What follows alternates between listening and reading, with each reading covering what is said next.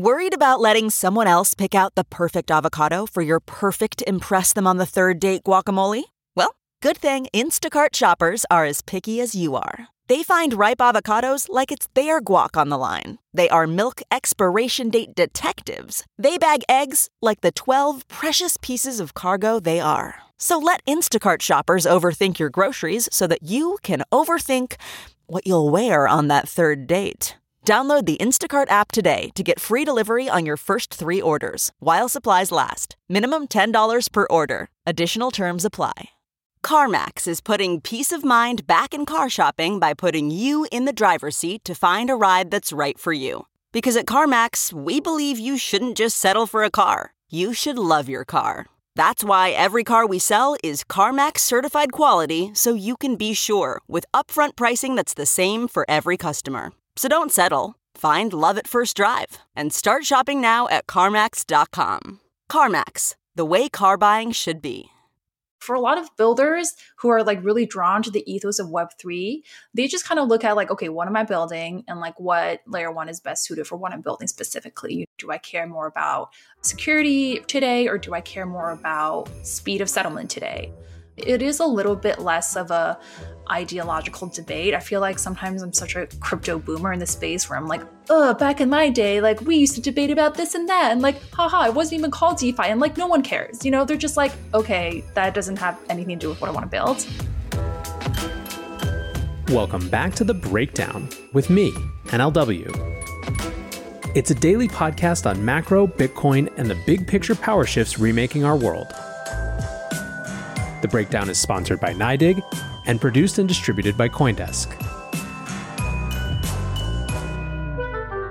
What's going on, guys? It is Wednesday, December 29th, and today I am delighted to welcome back to The Breakdown Catherine Wu. Some of you know Catherine Wu from her days at Messari. Some of you know her from her incredible crypto legal annotations, which always blow up Twitter as soon as she drops them. Catherine these days is investing in early-stage crypto companies as an investor with Coinbase Ventures. Given that, we have a ton of context to discuss how this year has set the foundations for big changes in the crypto industry in the years to come. This is the perspective of someone who spends all day, every day hearing about the projects on the bleeding edge, and so I'm thrilled to have Catherine back on the show. All right, we are back with Catherine. Catherine, welcome back to The Breakdown. Thank you. It's always so fun chatting with you. I'm super excited. You obviously are going to have a kick-ass performance like you always do on this show. And I feel like this type of episode is super tailor-made for you. So let's just dive right in. And let's start with what you think the most important story or trend in crypto in 2021 was.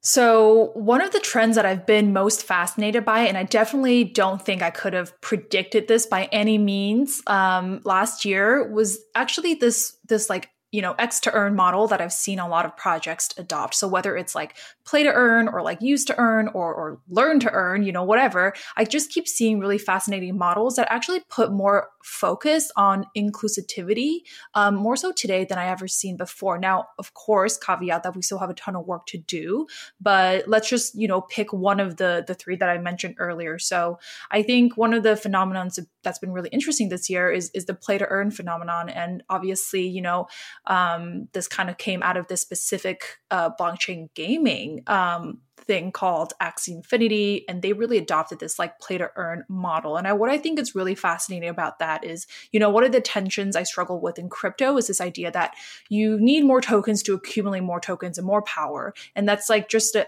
never ending cycle, right? And a lot of that is just entry fee. And it's really to do with how much fiat do you have to buy these assets, then you can then convert into more tokens, which I think goes back into this like kind of frustration that I think I've always had with a lot of crypto models, which is that like at the end of the day, the barrier to entry is just too high, both on the capital front and the education front. And so I think the focus of actually providing a feasible like play to earn or like some kind of token accumulation model where you don't have to put capital upfront, or at least there are ways to kind of mitigate that, is really insane and totally different from like the gatekeeping model that I think traditional companies really thrive on. And I think in crypto land, the idea is that like the more tokens you put in the hands of more users, the more resilient your project is. And I think like seeing the trend of just like XYZ to earn, or like just trying to think of more ways to make your project more inclusive, is really, really fascinating. And I think we can also, I think spread that out to then, the airdrops that we've seen this year, and like really how much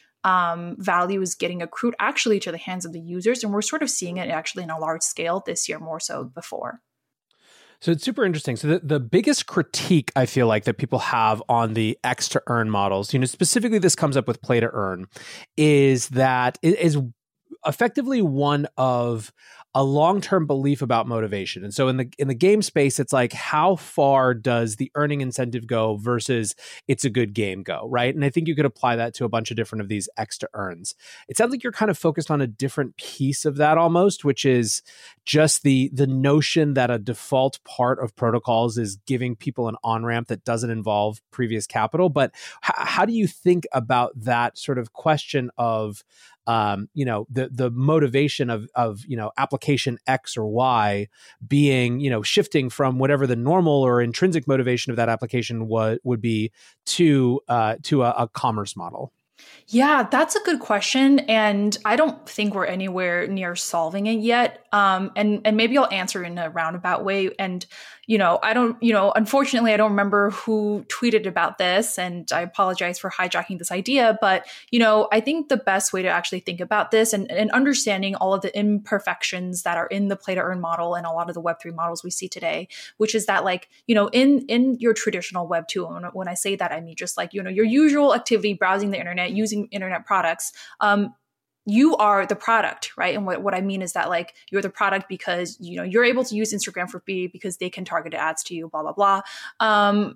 Is that a net good or bad? I'm not the arbitrator here, but just know that like you're the product and therefore it's free and feels easy to use. So in Web3, it's kind of like there's some sort of gatekeeping model that kind of you have to get through at first to actually make it kind of feel like a seamless free experience. And so the gatekeeping thing a lot of the times is in the form of the tokens. And so like the motivation around like what's actually behind this like, token gated thing, whether it's a game or a community, whatever it is, like there does have to be some kind of gate first. And what I'm saying is that like I think it is really nice that the gate isn't just like, can you buy your way past the gate? Like there are actually things you can do to get yourself past the gate. Now, actually what's behind the gate, like I think there's a lot of ways to iterate. It could be a really fun game, it could be a not so fun game, whatever your motivations are. My point is that like actually in order to get through that gate no longer requires just a ton of capital up front anymore.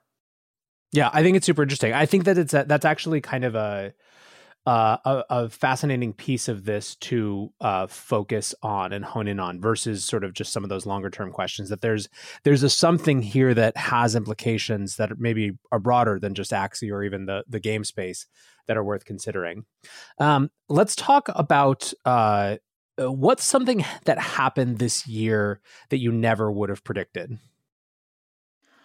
One of the things that I think is really interesting to happen this year is kind of this, finally solidifying the idea of ownership in the intangibles, i.e. the things that exist in the digital realm or like things you can touch. And I think we've always had like an abstract idea, but I think this is really one of the narratives that's really dominated this year.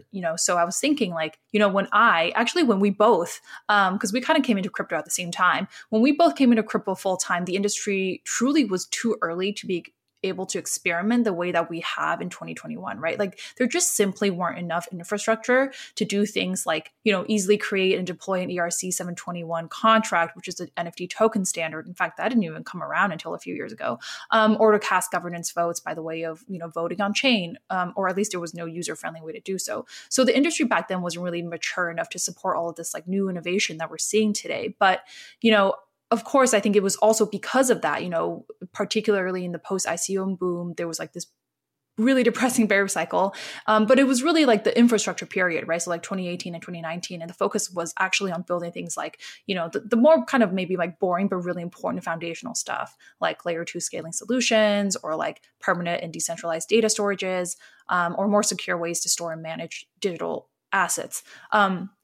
And so fast forward to 2021, like what's something I could have never predicted, it's actually this insane explosion in the innovation around the application layer. And I think a lot of that is, we've read a lot in the headlines about the great resignation of 2021, and that's like fueled by the global pandemic. And we're seeing people who are quitting their jobs in unprecedented rates as we start to also rethink our own relationships with work. And the mass sort of stay at home time has also forced us to also re-examine our relationships with the things that we create and own. So, I think in hindsight, looking back this year, I think it's really this realization that kind of brought us all online to look for these outlets, whether it's creative or it's financial, or it's looking for a sense of belonging, all to pursue online. And that's paired with, right, the growth of the underlying crypto infrastructure layer. And all of a sudden it becomes possible to actually create and explore application layers within crypto. And I think like there's so many factors, both kind of like within crypto and also like global macro wise, that has led to this movement and this explosion of the app layer that I don't even think I foresaw, going into this year. I think that's interesting. I mean, not to put words in your mouth, but I wonder to what extent is a way to rephrase that, I guess, that this is the year that it was plausible for this sort of rebranding of crypto to Web3 because there was a sufficient, like Web3 actually being the application layer that's crypto powered, but is its own thing. And if that's the case, what do you think of what do you think of the state of Web3? Have you been surprised by that rebrand? Do you think it makes sense? And then maybe from there, depending on where we want to take it, we can talk about Jack Dorsey. Oh, God. Or not. We'll see. I'd really rather not have him angrily tweet at me. Yeah. But, I think Web3, Web3 started off as like just a meme, and then it got adopted by like a couple different like layer one protocols. And I think like, it kind of makes sense this year because I think Web3, it's just an umbrella term for everything in crypto, right? It's like a really easy term to talk about like both cryptocurrencies. So like maybe, when we think about digital gold or like stable coins, like cryptocurrencies, it also encapsulates like the hardware stuff, NFT, DeFi, the metaverse, like governance tokens. It's just a catch-all term for like all things crypto. And I think maybe crypto, I think it's just, I don't know how it came about. I mean, all things in crypto just come so organically. Like who started the GM Good Morning thing? I have no idea. Like, why is everybody just saying WAGME? Like I read a fundraising announcement yesterday that was like, we're announcing our Series C WAGME round. And I was like, why is this making its way through mainstream? I have no idea. But I think Web3 has become more so this movement of ownership, of re-examining our relationship with the things we own that maybe you can't touch, and our relationship with work. I think it's just really an amazing catch-all term for both crypto ideology and also crypto innovations. NYDIG sponsors this podcast, and they're helping CFOs, traders, and risk managers safely and securely integrate Bitcoin into their operations. Learn more about what NYDIG does and how they do it at NYDIG.com/NLW. That's NYDIG.com/NLW. Where do you think Bitcoin fits in all this? And obviously, you've been in this space for a really long time. You've seen the ins and outs. You, like me, have never been particularly keen on the sort of existential battles between different communities. But, obviously, this has been a significant year for Bitcoin as well. Do you see it as evolving in some way that is separate from the rest of Web3, or is it still kind of part of the same space? I think there are probably like two ways to look at it. I mean, number one is, Bitcoin, I think, will always be king in that like it's always going to be like digital gold. It's always going to be, I think at this point, like hard asset. And part of it was that like Bitcoin was never invented to do all this like smart contract computing platform stuff. And if you really want to stretch it, like a lot of people argue that like technically Bitcoin is the first version of real DeFi, in that it's a whole financial system you can opt out of and kind of participate in that's like non-sovereign backed. And I don't think Bitcoin will ever lose that. And in fact, I think over the years, it's only gotten stronger as an alternative asset, a non-sovereign asset. I think all the stuff that we're seeing that's like exciting and like application layer focus. It's kind of because they're built on top of base layers that are kind of optimized to get built on top of. So it really is comparing apples to oranges. And the progress we're seeing in just Bitcoin adoption is insane. Like having whole countries adopt them as legal sovereign currencies is crazy. Having companies buy them on Treasury is insane. So I don't think it's like one or the other. And it definitely is a world where we can have both Bitcoin and all the various innovations exist at the same time. I guess building on that question, how do you think about the emergence of layer one alternatives to Ethereum, or just projects that are specifically designed to be built upon, as you said, and are making perhaps different trade-offs around things like decentralization than their peers or competitors? How has this year shifted the way that you view the landscape of protocols that want to be built on top of and what the future looks like? Yeah, the everlasting layer one debate. What's really interesting is, again, with the explosion of, NFTs and DAOs and kind of things that I think are more easy to grasp, we've had a lot of newcomers in the space. And at the end of the day, the people who are coming into crypto to build in 2021, like they don't really care about these like tired layer one debates. That's the honest truth. Like for a lot of builders who are like really drawn to the ethos of Web3, they just kind of look at like, okay, what am I building? And like what layer one is best suited for what I'm building specifically? Do I care more about security today, or do I care more about speed of settlement today? It is a little bit less of a ideological debate. I feel like sometimes I'm such a crypto boomer in the space where I'm like, back in my day, like we used to debate about this and that, and like, haha, it wasn't even called DeFi, and like no one cares. They're just like, okay, that doesn't have anything to do with what I want to build. And entrepreneurs today have more options than ever before when they do want to build a kind of, Web3 company or an application on whatever base layer. They really just have to think about what's right for them and choose from there. And I think, it goes back to what I was saying earlier about the growth that we've seen in just, building hardcore infrastructure for the past couple of years and what that's led to today in terms of options to even build within crypto. It's super, super fascinating. I'm always caught between the no one gives a shit, just build kind of argument, which I find highly compelling, and also the I'm glad some folks are willing to have the battle about the underlying prioritization within the protocols. It's almost like these things become slightly different in some ways, and they intersect when they need to, But it does feel to me healthier to have a landscape where different applications can choose between different prioritizations, but who knows? It's been fascinating to watch. I think the introduction, certainly, of all these new L1s has brought up a bunch of really interesting questions about those prioritizations. But I'm sure that's going to continue to play out next year. Totally. And by the way, like a lot of these are just launching this year, right? A lot of the companies that are building on, they're brand new. So like, I'm sure there will be problems that arise, and, we have options, but we also still need to do a lot of work on education.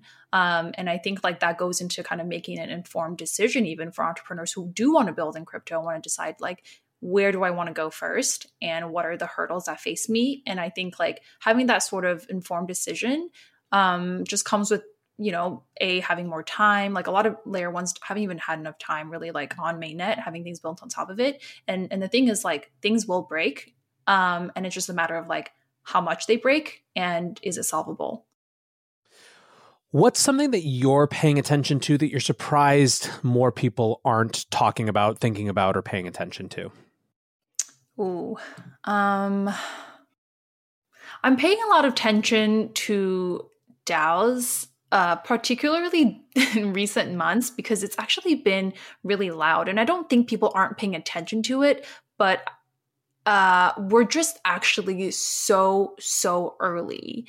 And I think what a lot of people are paying attention to in DAO land is the idea of a DAO, but not the logistics of a DAO. Because, I think the idea of a DAO is really amazing. Like, it allows you to really, it is an kind of umbrella terms in terms of like a new way of organization and structure among different stakeholders working towards the same mission, right? And we saw a couple of experiments this year that's really showed us the power of the crowd and the power of like pooled capital from the crowd. And I think Constitution DAO is a perfect example of it.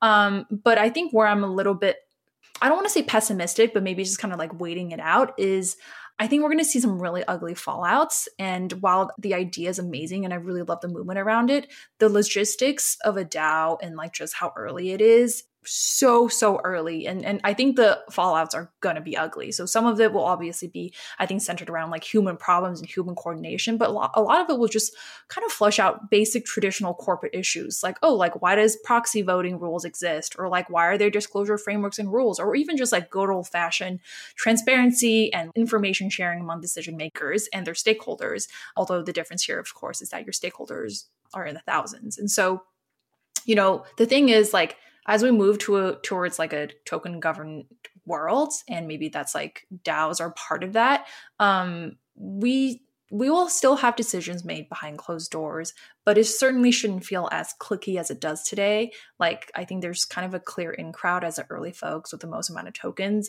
But I don't think any of that is unsolvable. I actually think that like we'll see a lot of those issues get flushed out even more in the coming year. What are the biggest risks to the crypto industry next year? Oh gosh, there's a couple. I would say the two forces are external and internal. So externally, the risks are, you know, regulation, like particularly in the US, what it means for builders here, what it means for things that are getting launched here. And I think that's like always been an existential external risk within crypto and crypto builders.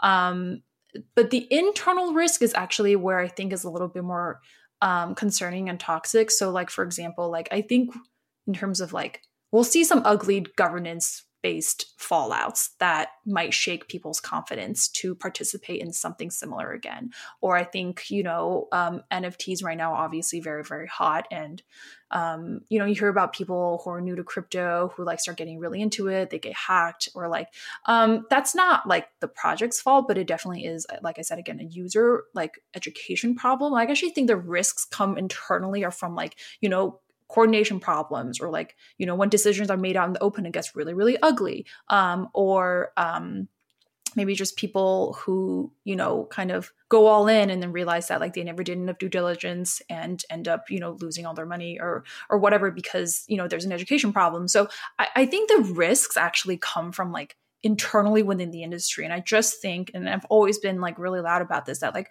we just need to do more work to educate more people, to give the pros and cons, and to make things just more understandable, because everyone's experimenting and everything's going to break, but just break it in a way that's foreseeable instead of just like, you know, being totally caught like off guard. What's one prediction that you have for next year? I hate making predictions because I just don't think I'm that good at predicting things. I think we'll continue to see interest in Web3 just because we're seeing so much capital kind of locked up in the form of funds that are just ready to deploy. We're seeing so much talent continuously coming in to build. So I do think that like even if crypto markets take a hit, like there's a lot of projects that actually have enough cushion. There's enough funds that are ready to deploy that we can maybe actually work through it. And I'm kind of hoping that like we get to see another kind of like heads down infrastructure building time again, because I actually do think that like even though all the excitement around application layer stuff is exciting and it's amazing, it shows you a glimpse of like what the future can be, the foundational layer is still like very, very wobbly. So it's not so much a prediction, I guess, but more like what I hope will happen. Awesome. Well, Catherine, it's always awesome to get your insights. Excited that you are here, that you're investing in the next generation of these companies and projects. And until next time, thank you for sharing all your ideas. And I hope you have a very happy holidays. Happy holidays to you as well. And thank you for having me on. Just wanted to wrap quickly and say another big thank you to Catherine for coming on the show. I always appreciate her insights, and I'm so glad she's willing to take the time to share them with us. Until tomorrow, guys, be safe and take care of each other. Peace.